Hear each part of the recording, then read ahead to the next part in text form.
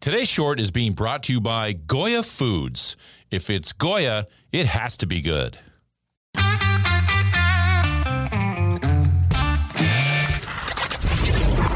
Your daily game plan for success. It's Sax in the Morning. Steve Sax.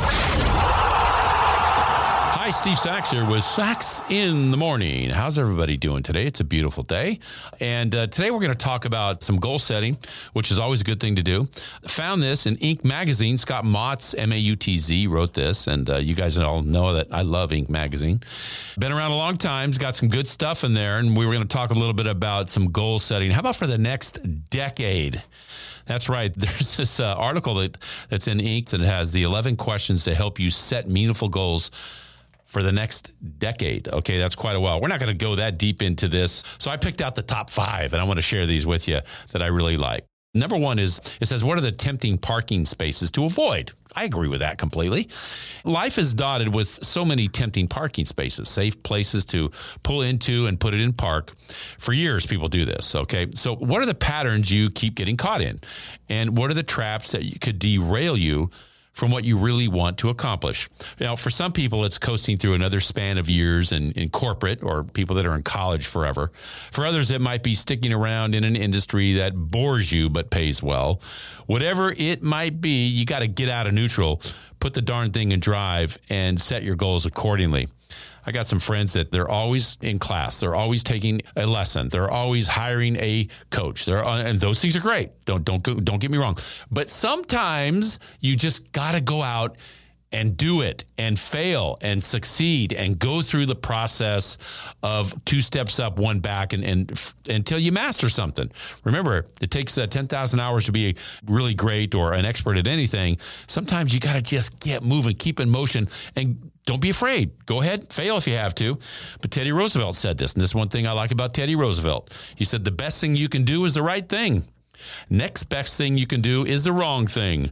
And the worst thing that you can do is nothing. All right, so got to get moving. The second thing that I really like in this article says, how can I live a life true to myself and my values and not the life others expect of me?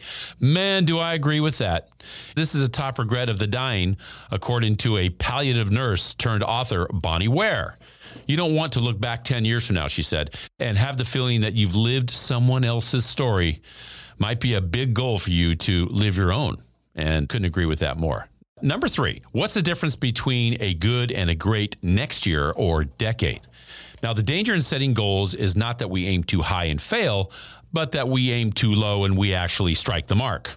You have a chance now to reset that bar on what you accomplish and the happiness you create. Ask yourself what a good year or decade looks like and what a great one looks like. Set those goals that move you towards the latter and ask yourself, if I knew I couldn't fail, what would I try? Greatness often lies in that answer. And number 4, what deeds need doing? The goal-setting questions force you to consider your cause. What things simply must be done at work or in life that would gnaw at you or your cause or your values if they weren't accomplished? A meaningful goal doesn't arise, right? So got something you need to do, please, you got to get that done because time keeps marching on. And the last one, what part of me hasn't shown up in my life yet? I believe this, folks, so much because you're going to get one shot. If there's something about you that you've been wanting to explore or put on display, goal setting time is a time to put those wheels in motion. You know, I have a friend of mine and he's always talking about something he wants to do in his life, how he wants to make a change. He wants to quit his job and move on to something else. And he's been saying this for a long time, but he never does anything about it. And so I'm constantly telling him, you know, nothing's going to change unless you go ahead and quit and move on.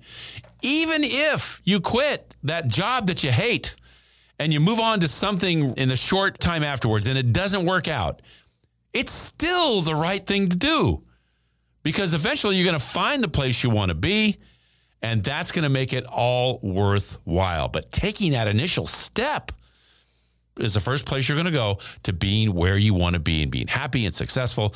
But man, make that move. And that's my short for today.